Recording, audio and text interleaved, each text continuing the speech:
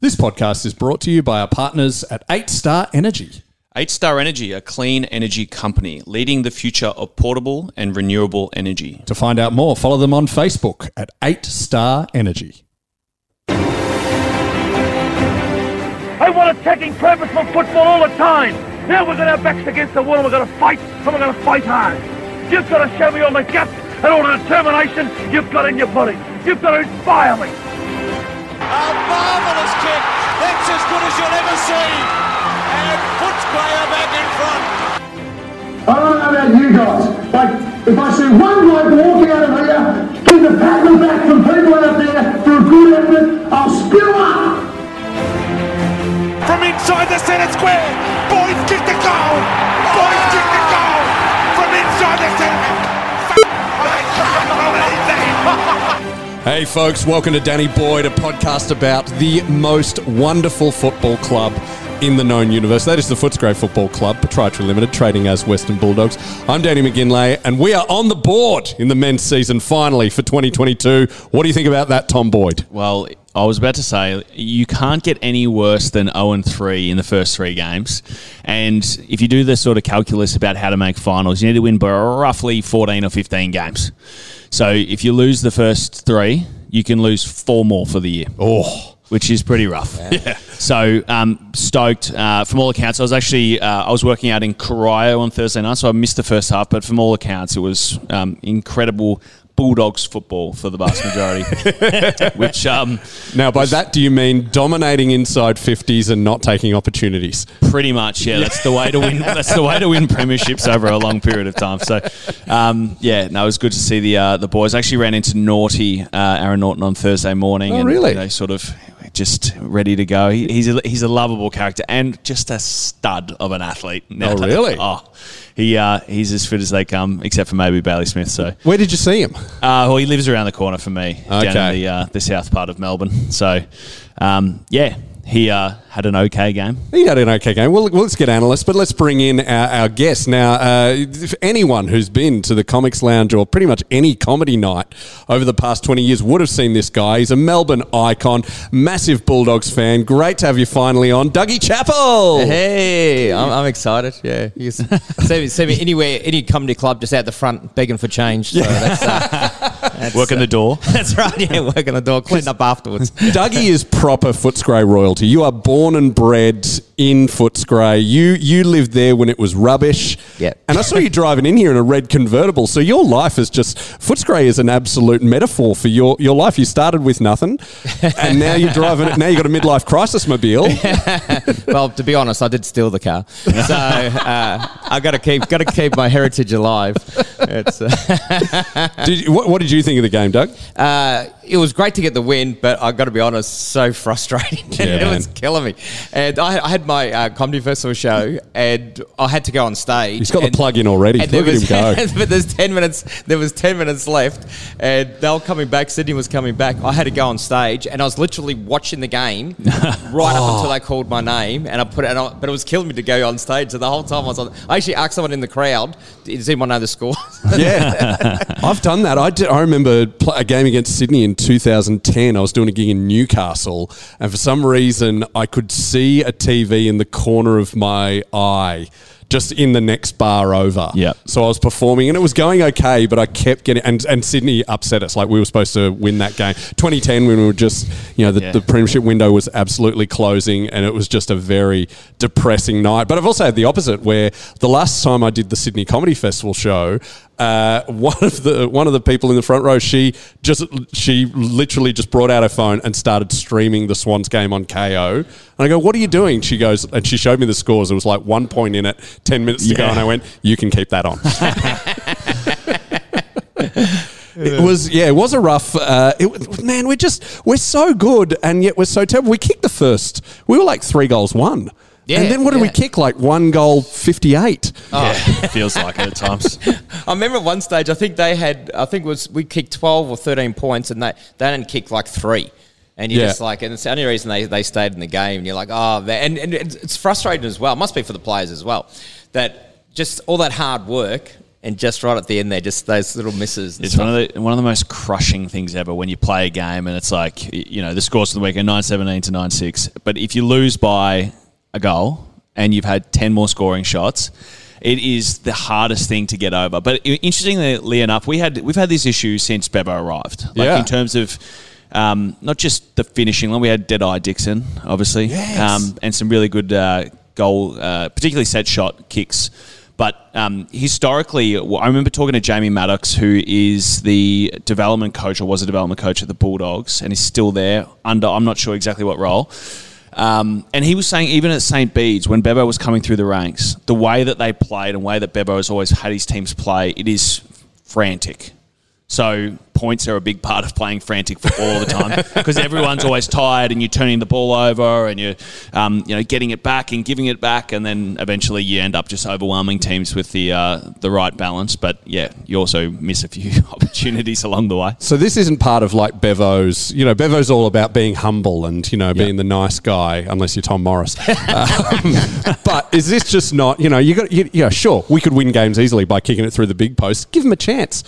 Don't do things the easy way. Right. I don't think after the amount of scrutiny he's been under the last few weeks, he's going to go, let's give them a chance. He's looking to blow them out of the water, a bit like Brisbane did on the weekend. Dougie, have you been disappointed? I'm pretty sure I've mentioned this on the pod, but I've been disappointed that Bevo, when going into the post-match presser of against Carlton and after the Swans game, there's been no jokes about, he had that massive blow-up in round one. Yeah. You just, as a comedian, you think he would reference it. Maybe just even a bit of, is Tom here? Oh, no? Oh, that's weird. That'd be a bit weird because he's got the mo now. The chopper. Yeah. I think he's going with that new look, that new attitude. But I like that he just wants to move on from it. And stuff as well, but as comics, you have to say something. Damn straight. I'm constantly saying stuff, but I'd be getting fined every week. Yeah, 100%. But I find one of the easiest ways, like when I walk in to do not a comedian, obviously. No. But when I go in to do a public speaking event or one of the first things I do is just deprecate whatever I did poorly in the past, whether I was overpaid or couldn't get a kick or whatever it was. Because it just disarms people and allows them to sort of see that you are human, you are aware of your flaws, which is important because the people who aren't are pretty intolerable. And I'm sure Bevo's thought about it. Perhaps he's just he's wrapped up in still the emotion of it. But yeah, I'd like to hear him just be like, just a little bit of self-deprecation and go in nice and friendly. You've all got a lot of nerve being here. Yeah, you should all get raises. Although I've heard just through hearsay, and I don't know how true this is, and I don't think either of you guys would know as well. Apparently, Tom Morris never went to press conferences before. So that's why it was a bit. This year? It was a bit jarring that he would go. It seemed like he was just rubbing Bevo's nose in it. Well, yeah, I don't know. He's historically been sort of like the beat journalist, right? And then now he's working at Fox. Was this his big year, kind of promotionally? No, yeah, maybe. They do move around a lot. Like you get, Riley Beveridge has just gone to Channel 7, and they all look, a lot of them have a similar vibe of just, wearing a suit but no tie. They're all white. They're all male. Yeah. It's hard to keep up. Yeah. I'm not racist, but all us whiteys look alike. Yeah. I think it's, and also they're put into these positions by, and I'm not talking about Tom, I'm just talking broadly speaking, now, where it's like, this is what we need from you. And we don't care how you get it, and we don't really care about what players think of you as a person because your job is to do this. Yeah. And I used to run into like Mitch Cleary and all these guys, and they'd be pestering you, and then you talk to them once the mic was dead, and they'd be like, mate, I got to do it. Like, this is my job. I don't have a choice. And you're like, it's Sunday morning. We've just been beaten by 50 points. And you have to come and harass us. I was like, it's just part of the gig. Yeah, when I wrote for the Herald Sun, the only real direction I was given was please try and ruffle some feathers, start a conversation, niggle the opposition fans. But then when I would do that, though, I would get. I remember one joke they took out of mine was about I was bagging out horse racing because I'm not a horse racing fan. I find it dull, and I put that in there, and they went, Spring Carnival actually gives us a lot of money. Can you not do that? And I'm like, okay, so ruffle feathers except for who pays you. All right, good work, Harold. Birds. Actually, I messaged a journalist on social media once and said, man, I think it was unfair what you've done. And he's gone, mate, you're a stalker. He called me a stalker. And I said, that was weird. I've never been called a stalker before. And then I felt so weird because there I was looking for his bedroom window. Going, it's just no, but I really did. I really did contact him. And he did call me. Which journo was it? I don't mention his names because he actually said he's going to call the police on me. It was just a simple question. I said, because what he wrote wasn't true. So I actually said, it's actually not true. Is this about the Bulldogs or about you? No, about me. Yeah. So he actually said, I said, it's not true what you actually wrote. And was this a reviewer or something? Yeah, reviewer, yeah. And I said, what? I said, I don't mind you saying something that was true, but you actually lied. And he goes, mate, you contact me again, I'm calling the police. You're stalking me. I said, just a question. This is a public social media account. So, yeah. Well, this is comedy reviewers tend to be, the absolute entry level of journalism. Like you do read review. I remember one review I had which started with, the show was good, but was ultimately just Danny standing on stage for an hour telling jokes. I went, yeah, it's stand-up comedy. Yeah. That's the definition of it. Yeah, I haven't got to the theatre, like, flamethrower, lights, and, like, all that stuff. I'm not there yet. I'm not sure I want to be. I got one review. They said Doug Chappell should go back to his trailer park. And I go, yeah, well, if I could afford it, I probably would. Because, Dougie, I first met you at a pub that in Footscray that doesn't exist anymore, the House of Fools, which you used to run, or you ran the comedy night there. Do you remember one of the, I think it was possibly the second time I ever performed there, when halfway through my set, a really, really drunk, massive Maori dude just started doing the haka at me. No, do you remember that? That's a compliment. And I was a bit freaked out because I was a pretty young comic, and you just put your arm around me at the end and go, mate, you've just got a story for the rest of your life.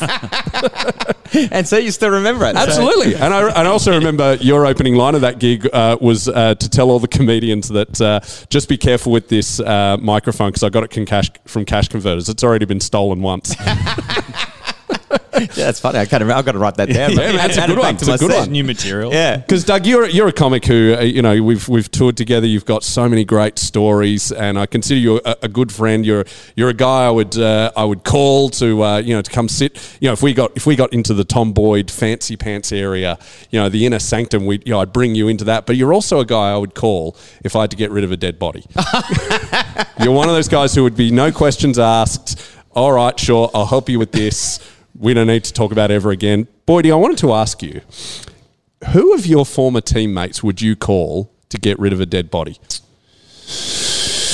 Oh, yeah. We can. You can take your time here. We can edit this. I'm trying to just navigate that question, broadly speaking, and just who can I say that would be kind of helpful with that? Well, yeah. I mean, there's lots of different ways you can tell who's got scientific knowledge, who's got. I mean, in Doug's, what Doug's got going for him is, I know he knows some dodgy people. He's probably done it before. He's also, he's got a lot of properties where he can bury things. He's also just nothing would faze you. And my name's Doug, so I should be good at digging. True. Yeah, I don't know. I think you could either go just like the person who's the most sort of able to sneak around, or you just go call David Young because he's a surgeon and he probably knows how to dispose of body parts. Nice. Yeah, that's all right. Youngie, big Bulldog supporter. I've made a blue. So you call it? He's the club doctor, is he? No, he's the surgeon that we utilise for all of our orthopaedic stuff. Would you have to go through Zimmerman? Doc Zimmerman with the big mo. I could get Youngie on the phone. Yeah, I reckon if I tried. Because Doc Zimmerman, his PA. Doc Zimmerman looks like the kind of guy who'd help you with a dead body as well. Well, I will say that Zimmer has been with me in some very dark moments of my life and been extraordinarily helpful. So. Not sure he's willing to step over the line of incriminating himself for the rest of his life. Because I've told this story on stage a few times. I don't think I've said it on the pod. When I was 19 years old and I just moved out of home, 2 weeks into my real adult life, my then girlfriend, I found out she was having an affair with my then best friend. They'd been cheating on me with each other for a couple of months, and it all came to a head, and I was just so devastated, and I regressed to a childlike space, and I rang my mum, and I just said, "Mum, can you come round? Something bad's happened. Come alone." And I said, "Come alone," because I didn't want her to bring, Dad is a great bloke, but I just wanted my mum. It was a really primal lizard brain. I need mum. Yeah, and I came round, and she came round, and I told her what happened, and she went, "Oh, thank God." And I've gone, "What?" And she went, No. And then she hugged me, and I cried for an hour. But then, after, I go, "Why did you say thank God?" And she showed me what she brought. My mum worked as a janitor, so she had this old jar of really industrial cleaning powder, and she'd also bought garbage bags, gaffer tape, and my passport, because she thought I'd killed someone and she was going to help me dispose of the body. Oh, wow. Wow. She got Northern Irish heritage. That's just Belfast, genes. I just think that's quite the impression that your mum had of you. She's like, I didn't raise him that well. He was always a weird kid. And she light brought fires and wet the bed. The best bit's the passport, because she's like, great, now we can get that's right. off to the real world, mate. It's not just get rid of the body; it's get me out of the country. Yeah. This is why. Good on you, Mum. Yeah. My mum would wait till there's a reward. They'd just say, "I'll come around now. Where are you?" I'd make a quick phone call before I come over. Because Dougie, you lived in proper Footscray when it was rough. Are you happy to share some stories? What happened to you at your son's 3rd birthday party? Oh, that's my daughter's 3rd birthday. Was it your daughter? Party. Sorry. This is a true story. I actually got glassed at my daughter's 3rd birthday party. My son was 1, and I was actually dressed as a wiggle. and I was drunk at the time, and I still had, because the guy that glassed me took off and stuff, and someone goes, "Oh, you should go the doctors." And then my other friends going, "What, you going to sook about it?" I said, No, I'm not sooking. So I just stayed and kept drinking. Hang on, so are you bleeding? I'm bleeding, yeah. Where did he glass you? And the side of the face. Side of the face. So you've got a gash. And so it's still here. I got and glass flickered off and cut my chin and stuff like that. So I'm sitting there, but I didn't realise I got glass at the start. I thought he hit me with a ball, because I kicked the ball at him and hit him in the head. So I thought he grabbed the ball and hit me with the ball. And my nephew was only tiny then, and he's standing there, and my nephew's looking up at me with a shocked face. And I said, and then I noticed a glass on the ground. I go, "Was that a glass?" And my nephew's just nodded yeah. I said, "Am I bleeding?" He's like, "Yeah." Then someone goes, "You should go to the hospital." My mate's going, "No, mate, you're not going to ruin the party." I go, No, I'll stay and drink. Not going to ruin the party by leaving. And then when the neighbour actually walked over, and he goes, "Oh, Doug," and then he realised all the blood. And he goes, "Oh, I was just going to pop in, but yeah, I'm going to go back home. I've got stuff to do, And I go, no, come over. He goes, "Nah." He goes, "I don't want to be rude or anything." He said, "But you got a bit of glass. Stick it out." I still had glass sticking out of What colour wiggle were my you? head. Well, I ended up being red. Because of the blood, but I think I was yellow. But then my daughter come out, and she freaked out a little bit. And I said, "It's all right, Dad just got in a fight with the Hooly Doolies," and it's But yeah, so there's been a lot of weird stories. But growing up in Footscray, me and things happen. Did you grow up around Whitten Oval in the period of time where you used to sort of, strap the beer cans to your feet so you could see and all that sort of thing? Well, halftime used to be free to get in, so we used to go at halftime because no one had any money. Was it windy back then too? And, it was windy. It was horrible, and the toilets were absolutely disgraceful. But I lived in Empire Street. I lived in different places in Footscray, but when I was growing up, I lived in flats in Empire Street, and which is just down the road. It's only a quick walk. You could hear the cheers when you're outside and stuff. You could hear the cheers and stuff. But the great thing about the Bulldogs, like Footscray at the time, is we didn't have a lot of money, we didn't have a lot of stuff, but we had our football team. Yeah. So it was an important part of our culture. And it's weird because I had a party for my parents on Sunday, and my cousins and that there. And I know what social media and that, it's amazing how many of my cousins and my uncles and aunties and that all follow the Bulldogs. And their kids in 3-4 generations, you see their kids all in the Bulldog gear. So it's actually, for me, it's actually really even though they live in all different places now, it's still lovely to sort of see. But this thing that really sucked is that as much as we had our own team, right, our team represented us almost because we just never won. Like St Kilda and the Bulldogs, I used to go down and we just get, and I remember it used to be raining. I felt like every time I went to see the Bulldogs, it was pouring down rain and we get beat like by 100 points and you come back. You know what I mean? This little kid with my scarf on and just, shattered. So, 2016... Mate, every time I see you, Clay Smith, I just want to hug everyone, and But yeah, so it's amazing for us. Just on Clay Smith, because we see him a fair bit. He comes to the Comics Lounge a fair bit. He's got a golden pass. Yeah.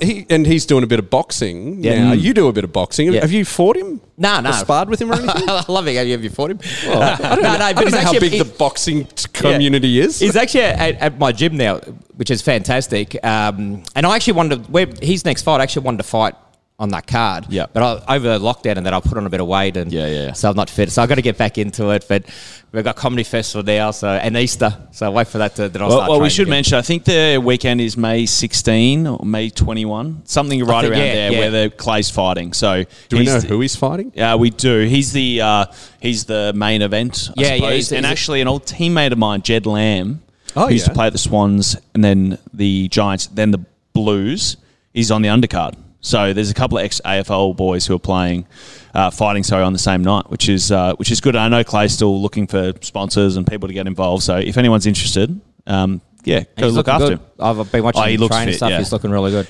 I must say, his highlights he puts up aren't his best work.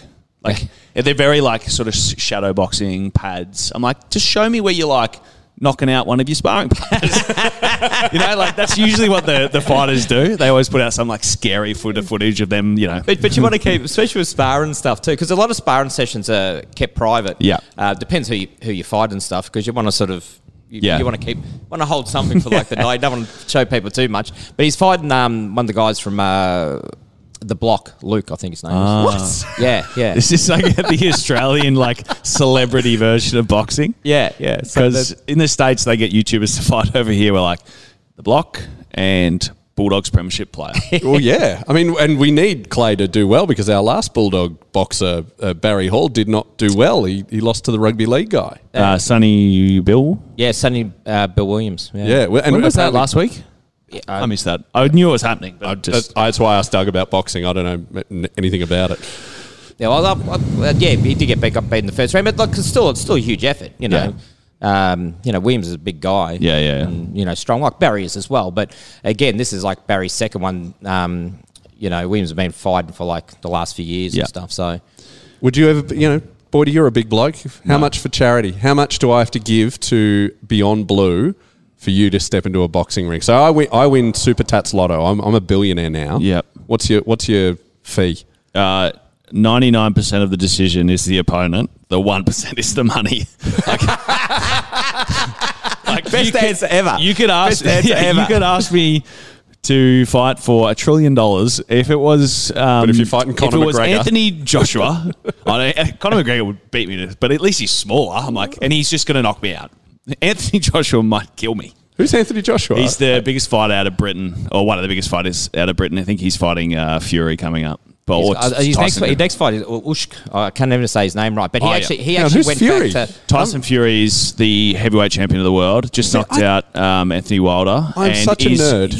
You need to Google Tyson Fury because he is 6'9", bald and fat as, and is one of the greatest fighters you've ever seen. Moves like he's 5'10". It's incredible. All right. And he sings after his fight. Yeah, his name's the Gypsy King. Yeah. What does he sing? Hey, when he beat Wilder, I think the second time he starts singing and stuff, and I said that's why you don't have white world champions. Yeah. Because you got to listen to him sing afterwards and stuff. But yeah, he's a great fighter. But there's some good heavyweight fighters at the moment. Usyk, I know I'm saying his name wrong. But he's Ukrainian. But so he beat Joshua. Yes. For one of the belts. And he actually put it on hold, went out to Ukraine to fight. Good on him. That's right. Yeah. A few of the ex-UFC boys have gone over there too. Yeah, and to then fight in the army. Lama's over there as well, who George Kambosos who's supposed to fight. George Kalambaris, the chef. No, George Kambosos. I'm so bad at this. I'm out of my depth. Yeah. When you said Fury before, I thought you meant Nick Fury. We were who's talking about Samuel heavyweight Jackson. fighters, and then you're like, George Kullenbarra. Well, I've seen him punch kids at an A-League game. So. Kempo said, but he just won like all of like the belts and stuff. Yeah. But the guy he was supposed to fight actually went over to Ukraine. Good on him. To fight as well. Yeah. And you got 2 like ex-heavyweight world champions as well. All right, Boydie, you're off the hook. When I win Super Tats Lotto, I'm organising this Ukrainian to fight Putin. Yeah. What? Good luck. So who? Yeah, I was about to say. Who you told me a story about sparring as part of the training with the Yeah, Bulldogs. we used to do quite a bit. Yep. And who smacked you in the face really badly? No. There was a story that was before my time, which was that like Ryan Griffin could really box, and Okay. there was a couple of other guys. When like I reckon it ended about the time that I joined the league, which was there was probably the men's club culture of like the young boys. We knock them around a little bit in boxing, because boxing is one of those things. You probably speak to this more. You just have to do it. It's not whether you're big and strong.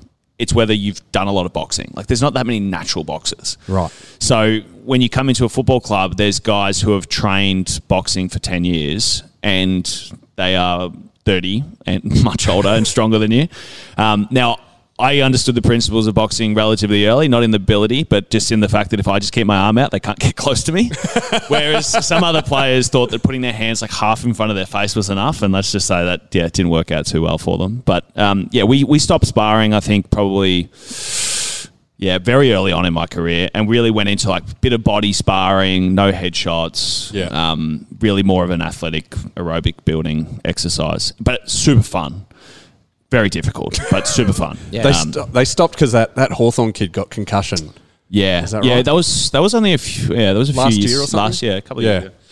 I can understand that with concussion protocols. Maybe not punching in the head as a training thing. Yeah, And then go and play footy. Yeah. It's a smart idea. well, the problem is you got to remember as well, like the players loved it. Like some of the players really loved boxing because it gets your like primal juices flowing like nothing else, getting hit in the face or in the body by someone you're maybe not the best friends with at the club. And there was always these like, I remember we used to do these like, basically it was like one-on-one body sparring, and you'd have like one guy who was running by himself.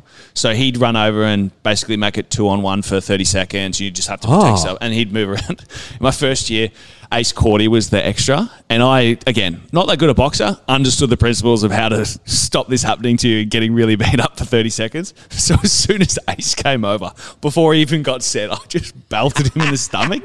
And I'm like, I spoke to him at the end of the session, I was like, you didn't go that hard on me. He goes, mate, you winded me so bad I couldn't breathe.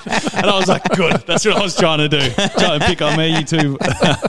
So, mate, it was good fun. And we had Johnny helping us out. He's a guy from Footscray, and he's the boxing coach who he probably trained Clay for It made some it period of sound time. like you just got someone off Footscray Station who was punching on with he someone. has his own- Johnny, come, we'll give you a gig. Johnny has his a boxing gym. I don't know exactly where it is, but it's in or near Footscray somewhere. So I could know him. yeah, No, I don't know. I used to train Bo Gerrans, and Bo passed away a couple of years ago. That was in Footscray Youth Club. That's when I was little. Man, I'm amazed that this was a thing up until last year. When Caleb Daniel boxed, did he wear 2 helmets? Well, I know that we stopped doing head sparring at the Dogs a long time ago. Yeah.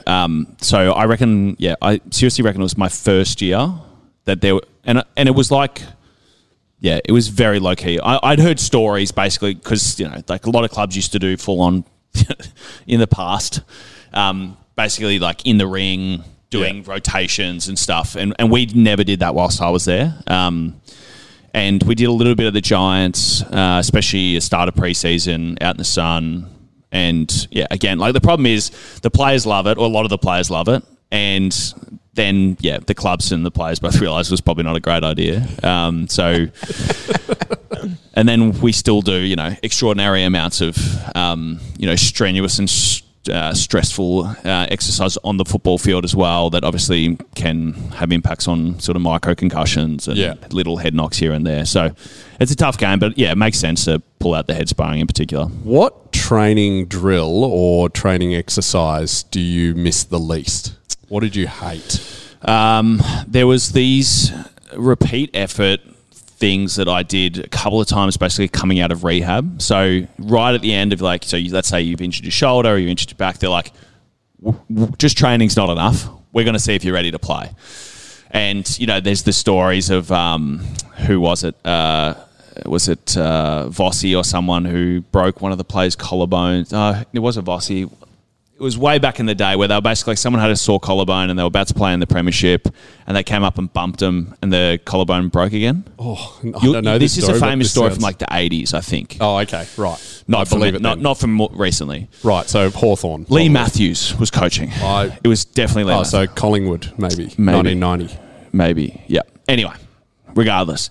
So it wasn't anything like that. It wasn't like one of those, we're going to prep you for a match. We're just going to try and break you to pieces. But it was, I need to do 5 or 6 efforts, which takes like a minute and a half with one player. Yeah. Then I need to run to the next player who's fresh and hasn't been doing it. And then you need to go to the next one. Then you get like 30 seconds off, or you have to kick a set shot on goal, and then you have to do that again. And it was just like, I remember going against some players who, let's say, won't be named, who took it upon themselves to make that miserable beyond the point of like being helpful. Where, vindictive? Well, so you're fresh if you're the extra guy. Yeah. Your job is to make sure that it's hard for me, but that doesn't mean you like grab you high and then like pull on your jumper and like this. You don't get to cheat as well. You're already got the advantage. Yeah. So I remember doing that and just having some very distinctive words for a couple of teammates over the years. But yeah, those are the worst. And just running in general. They some of the stuff we used to do was just insane. Now that I look back on it, how hard it was. And Doug, you and I complain when we don't get a free beer at a gig. That's right. Well, at least Doug does some boxing. What do you just walk around and take selfies in the gym, don't you? Yeah, pretty much. No, I'm militant. No phone at the gym. I hate those people who just always show themselves doing deadlifts. Oh no, you can't do that. And everything. I'm almost like the dad at the gym. I see some kids just people just sit on equipment on their phone. Yeah. So like when it's a young bloke, I just want to get it out of your hands. Yeah, walk over there with the sanitizer they use on the thing. Just start spraying. Sorry, I'm trying to clean that before I use it. Yeah, it's that's actually one of the biggest things that came out of footy. I hate public gyms because at football we've got 50 minutes to do an hour and a half worth of work, and at the gym you've got 4 hours to do 20 minutes of work. Yeah. But it seems I could never stand it. It was so annoying. I saw a guy, again, this happened in Footscray. This is where Vic Uni is now. It used to be called FIT, and they used to have a gym there. So Footscray Institute of Technology. Yeah, and well done. Thank you. And but they used to have a gym there, and wrestling, because I used to, my friends used to wrestle, so I used to do a little bit of wrestling there too. So they had that wrestling gym there and a weight gym. And someone wanted to use the equipment, someone was taking too long, and the guy just walked over and goes, "Mate, you finished it?" He goes, "Mate, I'm telling you, I still got one more set." And he just went whack and headbutted him, broke his nose. And I used to see him in the gym all the time. Every time he come over, he goes, "You using that?" I go, "No, mate, you can grab it. Go grab it, take it." Imagine that. Like, gym's hard enough as it is, and you have to, like, be wary of assault at all times as well. This is like CrossFit beyond belief. I was like 15 at the time. Every time that guy come in the gym, anytime he walked close to like my equipment, I'm like, "Yeah, I'm done. I'm done, mate." And my mate be like, "Yeah, only done like 2. You used it twice." I go, "No, I'm right." You had the joke, or it might have been the late Dave Grant, or it wasn't a joke, it was an anecdote about going to a gym and there's a whole bunch of Maori guys, so you're trying to impress them and you do the bench press way too heavy. Is that you? That Dave Grant. That was Dave Grant. Yeah, so what he did, Tom, is he's put on like probably 15 kilos too much that he should, and then he's put it on and he just cannot get it. It's stuck on his chest. He said, "Help! Help! Help! Help! Help!" And the smallest Maori guy comes up, just lifts it with one hand and goes, "What is it? Too much weight, not enough muscle." That's right. But, Footscray, used to be quite rough, but now it is quite nice and lovely and gentrified. And if you are going to buy from there, what should you do, Tom? Jazz Stevens, mate. That's right. The real estate agent of the West. So he has helped make Footscray the wonderful place it is now. And I'm going to give the award. We do a Jazz Stevens award every week. It's the gentrification award of where some place has a bad reputation, but we all know that it's actually good, and then it proves, and the rest of the world realises how good they are. And the gentrification award this week, it's 2 winners, Jamara Ugle-Hagan and Tim English, who have copped way too much criticism in the media over the past few years, and on Thursday night against the Swans, absolutely showed how good we've known they are for this whole time. Oh, absolutely fantastic. Great. Yeah, I must say Tim English has been scrutinised as much as, maybe not quite as much as me, but pretty close over the years. And, you know, Bevo's given him a lot of opportunities in a number of different roles, but to actually see him piece together an overall ruckman performance, kid outs, possessions, marks, he's shown more in the last 6 to 12 months than, at some points everyone probably thought we're not sure he's going to get to where we think he can get to. So I was, in particular, really rapt for him because, it's a tough gig playing ruck.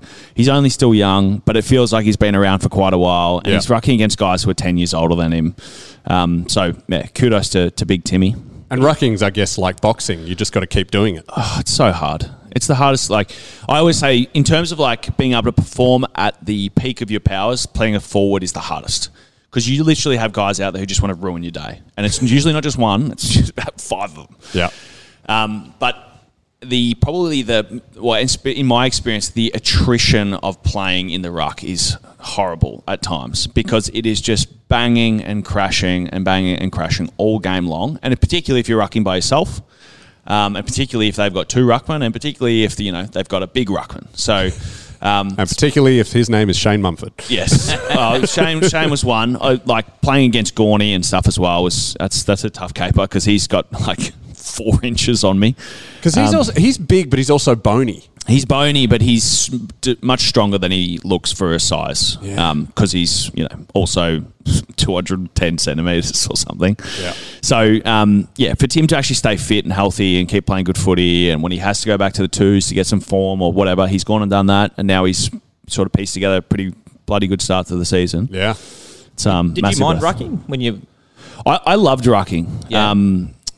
And I also hated rucking because it was just so hard. And look, I also, I'm as big as I am, I'm still undersized to play ruck. And, I was 21, giving up probably a couple of inches and about 7 or 8 years every week. And the attrition it did on my body was shocking. Yeah. But at the same time, you're always involved. You don't have to rely on other people getting you the ball. You get to work with a bunch of midfielders who, if you're going well, they're real happy about it. And if they're not, Tommy, get up there, mate. And I'm like, I can't jump any higher. I can't. This is it. That's all you got. I love lots of it. Staying involved in the game is great. But yeah, the reason why I have so much respect for Tim is that at his age, I mean, what is he, 23 or something now? Probably. I think he's 24. He's right. Definitely coming to the age where you would expect him to be at the level he's at. He's tracking beautifely. Yeah, he's going really well. I loved how he went for a run, bouncing the ball. Oh, I wanted to bring this up actually. Before you came up with the award for Jamara and Tim, I watched some highlights of Tim from the weekend, and that bloke really wants to be Dean Cox. Because he gets the ball and bounces it before he's even taken a step. He did it 4 times on the weekend, I believe, running bounces. 4 times, really? Oh, yeah. Okay. Well, he definitely did 2 that didn't need bouncing. So, and they were just in the highlights reel. I saw a few times. And that's a long way to come up. Yeah, that's what I mean. It's so risky.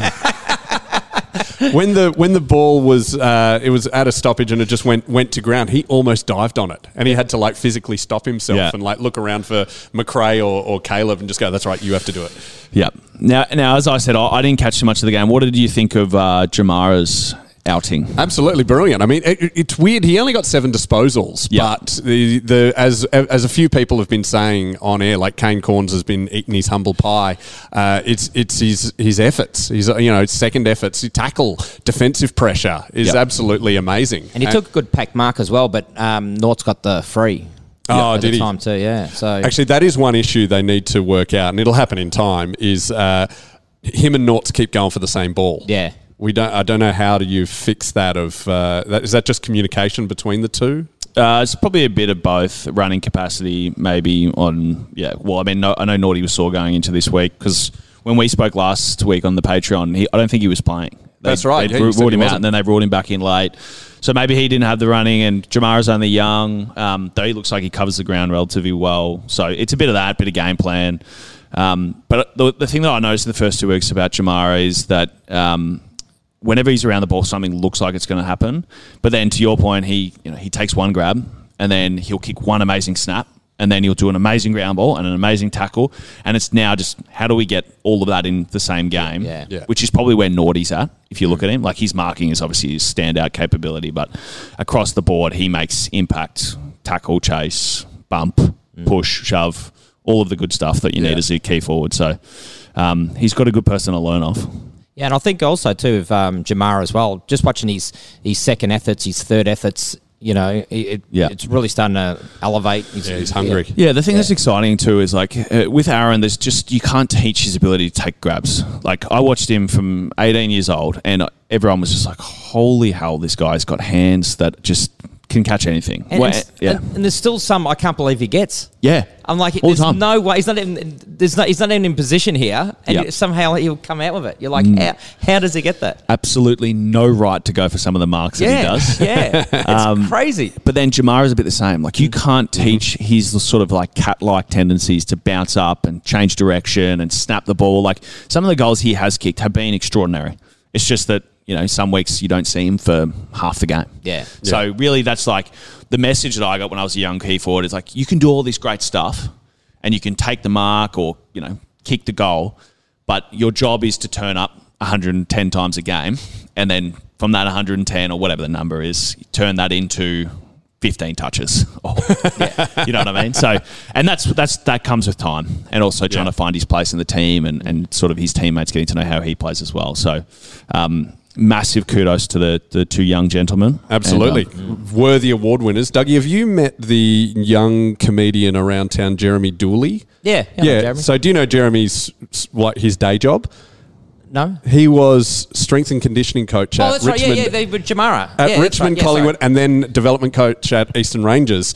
And he said to me several times, of all the players he's seen develop, Jamara is the most exciting footballer he's ever seen. Yeah. Yeah. And he says he's going to be Michael Jordan level skills. Yeah. Yeah. Which is just, I love that. Oh, that's right. Yeah, I remember him telling me that, because he also like is a referee and stuff for MMA, and he does combat sports and stuff too. So yeah, he's a good bloke. I normally talk to him about that, because I actually work with his uncle doing the Outback tours. Oh, right. Yeah. Oh, is that? Chris Dooley. That That's Dooley Dooley. is... That's his uncle. I didn't know that. Now, these tours, Tom, you think pre-season of AFL is rough. This is where, Dougie, you go and you perform at mines. Yeah.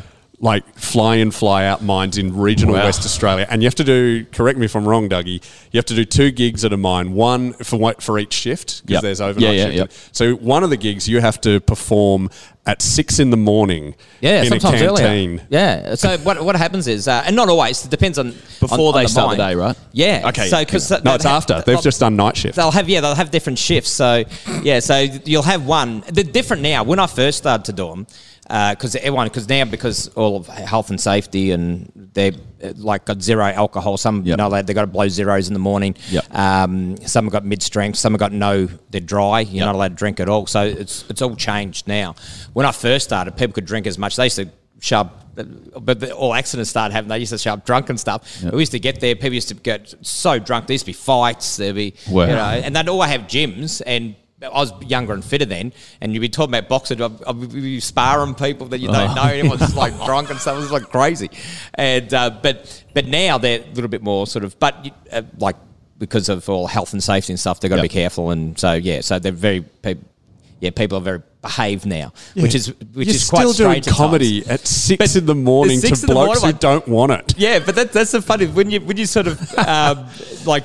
When you used to do it before, people used to be like, they're still drinking and getting drunk at like 5 in the morning. It was crazy to see. Wow. And because I'd be up all night, I'd be up with like a cup of tea. I said normally got like a Scotch and Coke. Now I got like a cup of tea talking to people. You're like half asleep. But now they're a little bit more sort of, and they'll sit and they'll listen, and which is a little bit stranger. But the hardest thing with the tours is not the actual, when you get there doing the gigs, it's actually getting to each gig, because you're in the outback, you're in the desert.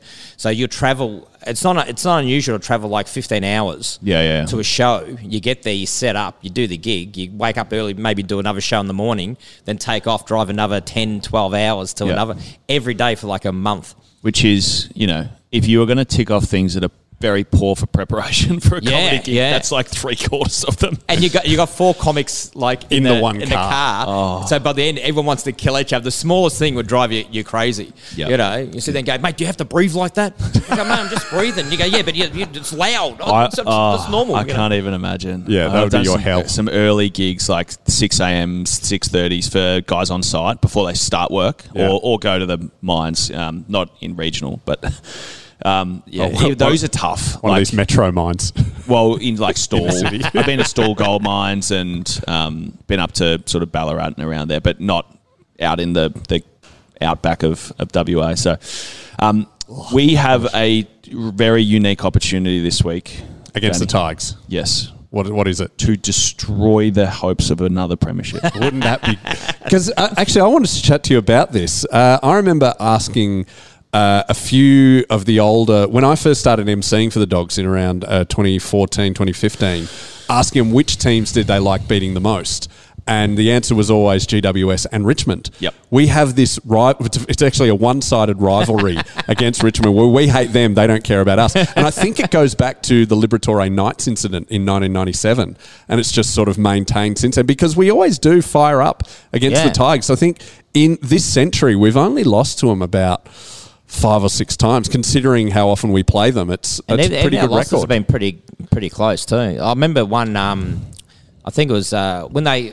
I think it was actually 2017 when we were sort of pretty much out at the Etihad. final. Yeah, and We should have got a free kick. Yeah, so and you're like, Or a mark. One or the other. It was probably both. Yeah, it's outrageous. So yeah, did you get that wanting to beat Richmond as a player? Well, no, I'm not. I mean, Richmond early because I was living with Nick Loston. So, Of course. Yeah, I wanted to beat him. He was my housemate. Still injured, I believe. But GWS definitely. I mean, and just like, and even like Melbourne, like it was more about what was the team like that was playing less so than the club. And Richmond were relatively fine. They weren't that good when we were playing. Well, when I was playing against them in 2016, and I think the weirdest thing for us this week is one being in that sort of distinct position where if Richmond lose, they're in a whole. It's very difficult for them to even make finals. And also, we're actually playing on the weekend again, which is quite strange. 10-day break. Yep. So playing Saturday night. And when did Richmond play? Is that Saturday, I think. Okay, great. That's good so for they all us. come up to 7. Yep. 7-day do break. you find the longer break better Sunday. or do you, Sorry. Anyway, they played Sunday. So they played Sunday, so. Yes and no. I think 6 is tough. 5 is... I think I only did it once, which was for a Good Friday game, I think. And I'm pretty sure I got knocked out in that game. So if I remember correctly, which I may not. well, you got knocked out. I may just be piecing together different North Melbourne games and just telling a story that's completely untrue. But anyway, needless to say. So considering you don't remember, you probably got knocked out. Yeah. Then there's like 7's good, like 7's normal, 8's really good because you sort of get like freshened up. Yeah. But then within an 8-day break, you just basically train twice instead of once. So as you sort of shrink the days, it becomes more difficult, and that training session is a bit harder and a bit lighter, and you don't really get to do stuff at the start of the week, and then you sort of back end it's all scheduling. Then once you get out to 9 or 10, it's a very strange sort of time period. Like we used to have it for the bye all the time. Like I don't know if you remember, we always used to play like a Saturday, go into the bye, and then play the following Thursday. So instead of having 2 weeks off like you were supposed to, or most teams did, we had like always a 9 or 10-day break. AFL's always against us. But and we'd go play Sydney for that Thursday. Yeah. And I actually really liked that was fine because we had a few days off, and then we just went back into a normal training week. But yeah, it's always weird when you have the extra days because they don't really know what to do with it. And you just end up spending more time at the footy club than you need to. Yeah. Because they're like, well, you got to be here. Did you see some mixed results with the team sometimes after those longer breaks? I find sometimes. Well, Geelong are terrible at them. Yeah. Like, they always lose their... the only time they've won a game after the bye was against us last year with that kick after the siren. Damn it. All right, we should wrap up soon. Doug, we should get you to promote your festival show. But I just wanted to ask you what's your favourite Bulldogs win that you've seen live? Our favourite win? That I've actually been to? Yeah. That I've seen live? I'm just avoiding you saying, the 2016 grand final, the 2016 you got to say that. prelim. But actually, and I wasn't there live, but most emotional game for me was when we beat GWS in the prelim in 2016 because I'd never seen a grand final in my whole life. No. You know what I mean? And, you're the same. And just to go your whole life, and that's the first time, I couldn't believe that. It was just so weird for us because even when we got so close in other games, something always happened that sort of denied us of it. So I was still waiting for that knife to go through my heart. And when it didn't happen, it was just surreal for me. I was just, I was speechless, and I was so emotional after that game. More emotional than I've been at any game, But another sort of when we played West Coast the last time of the Western Oval. Oh, yeah, I was there. Yeah, it poured down rain. Yes, but that's just it was good to be there. And, but it's good that we still have games there now. But at the time, we're thinking there's no more games here. Yeah. And it was just so, because I hadn't been there for a while, and it was so good to be around. Because I went out afterwards in Footscray, so many people hadn't seen for years. Just to, it felt that. Well, they should do they've spoken about doing a community round. Did we play in Whitten last year, or have we played there in the last few years as a senior AFL game? No, we done practice matches. Yeah, but I played a practice match there.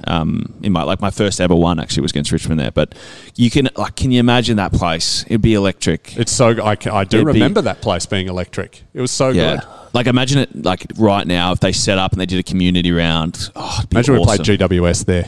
Now that would just be so. We epic. could do that. I reckon we could do that. Yeah, and also that's a good point because they're not going to pull a gate. Yeah, like Gold Coast and GWS had 4,000 people turn up on the weekend, and then the response was, if we get a team in Tassie, I can guarantee it'll never be that low. And I was like, have you seen the weather down there?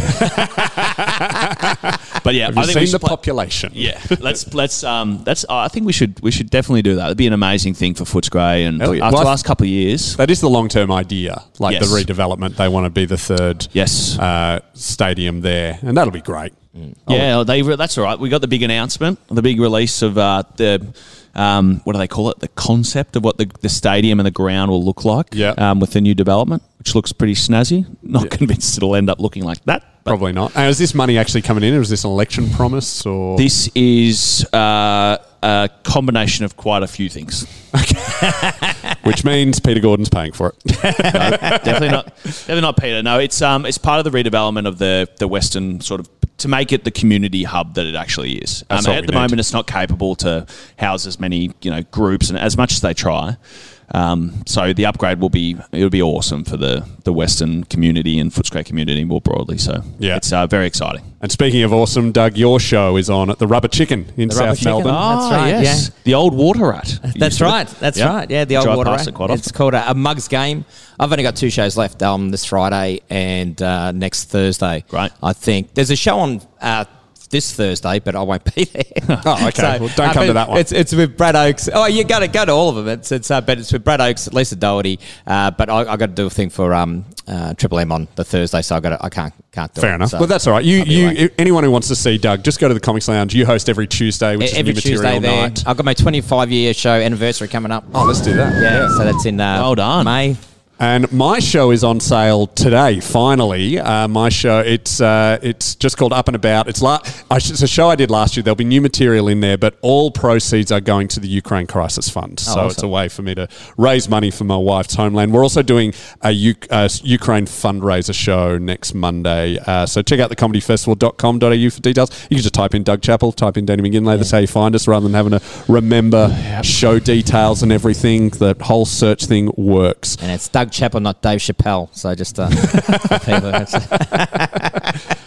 And if you want to come and do the Will Smith thing to Doug while he's on stage, just remember he trains at boxing. Yeah. So, but I grew up in Footscray, so it's not the first time someone's actually come up on stage and try to. And this is true. You knew with the House of Fools like years ago. Yeah. With comedy years, because there's so much security now. Bar people now say, look, you've had too much. But when we first started, people would be drunk. They go, hey, have another one. Yeah. So people get drunk, want to jump up on stage. There used to be hecklers all the time. So that was quite common to get then. Punched. So, well, not to get punched, but people getting aggressive and want to sort of heckle you and have a go at you on stage. Yep. Just leave these gentlemen to tell their jokes. Yeah, that'll work. All right. Go Dogs. Boydie, do you have anything to plug? No. Go Dogs. Today's episode was proudly brought to you by 8-Star Energy, creating energy for the future and power you can count on. Follow them on Facebook, 8-Star Energy. I gave my childhood to that roar of the red, white and blue sea, and the knowledge that you had two loves, the Bulldog boys and me. 20 years on, I feel that longing hanging in September air. But the reason I go every week is to pretend you're still there. And they will find the glory one day, and I will throw it at your feet. It's a long, long road they're running for you, the dogs of Footscray streets.